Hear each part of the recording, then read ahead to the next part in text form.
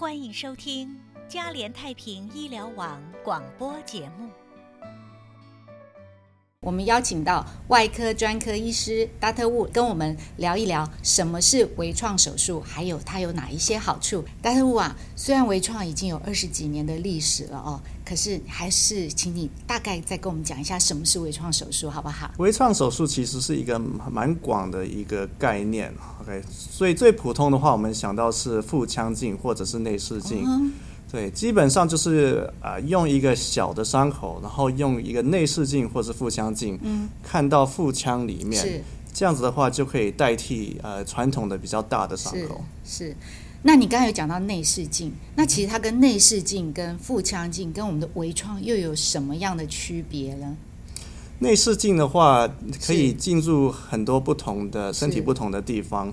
腹腔镜的话，就是专门看腹腔里面的。当然，这个镜子的大小，它的长度会不一样，可以看到身体不同的地方。是。那你可以跟我们讲一下，我们比较熟悉的有哪一些的疾病是适合用内视镜来做的？最普通的话就是盲肠炎。盲肠。对，现在的话用小小的洞就可以进去把这盲肠除掉。那还有呢？我们比较知道。还有最普通的话就是胆囊。除了这外观上面的话，还有什么样的好处是跟一般传统手术来比会好很多的？好处真的是好了很多很多。最大的话就是让病人的恢复时间能够更快。就拿这个胆囊做个比喻好了。以前胆囊手术如果是传统手术的话，通常要住院4天到5天以上。4天到5天。对，现在的话变成门诊手术了，手术做完同一天，大部分的病人都可以回家。如果住院的时间能够减少的话，那当然是省下很多钱。对。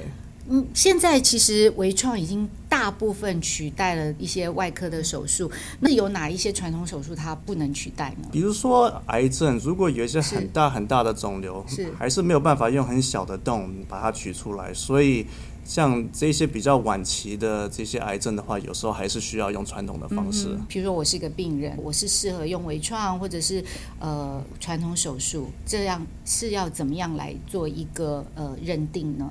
通常病人来看医生做门诊的时候，医生都会跟他们一起讨论说，用讨论的方法，就说用传统的方法有什么好处，用微创的方法有什么样的好处。病人对于微创的接受度如何呢？他们非常接受，甚至很多病人他们一来就是请医生做微创的手术。就是如果说可以选择2种，大部分目前大家都会希望是微创。对。感谢收听嘉联太平医疗网广播节目，祝您有美好的一天。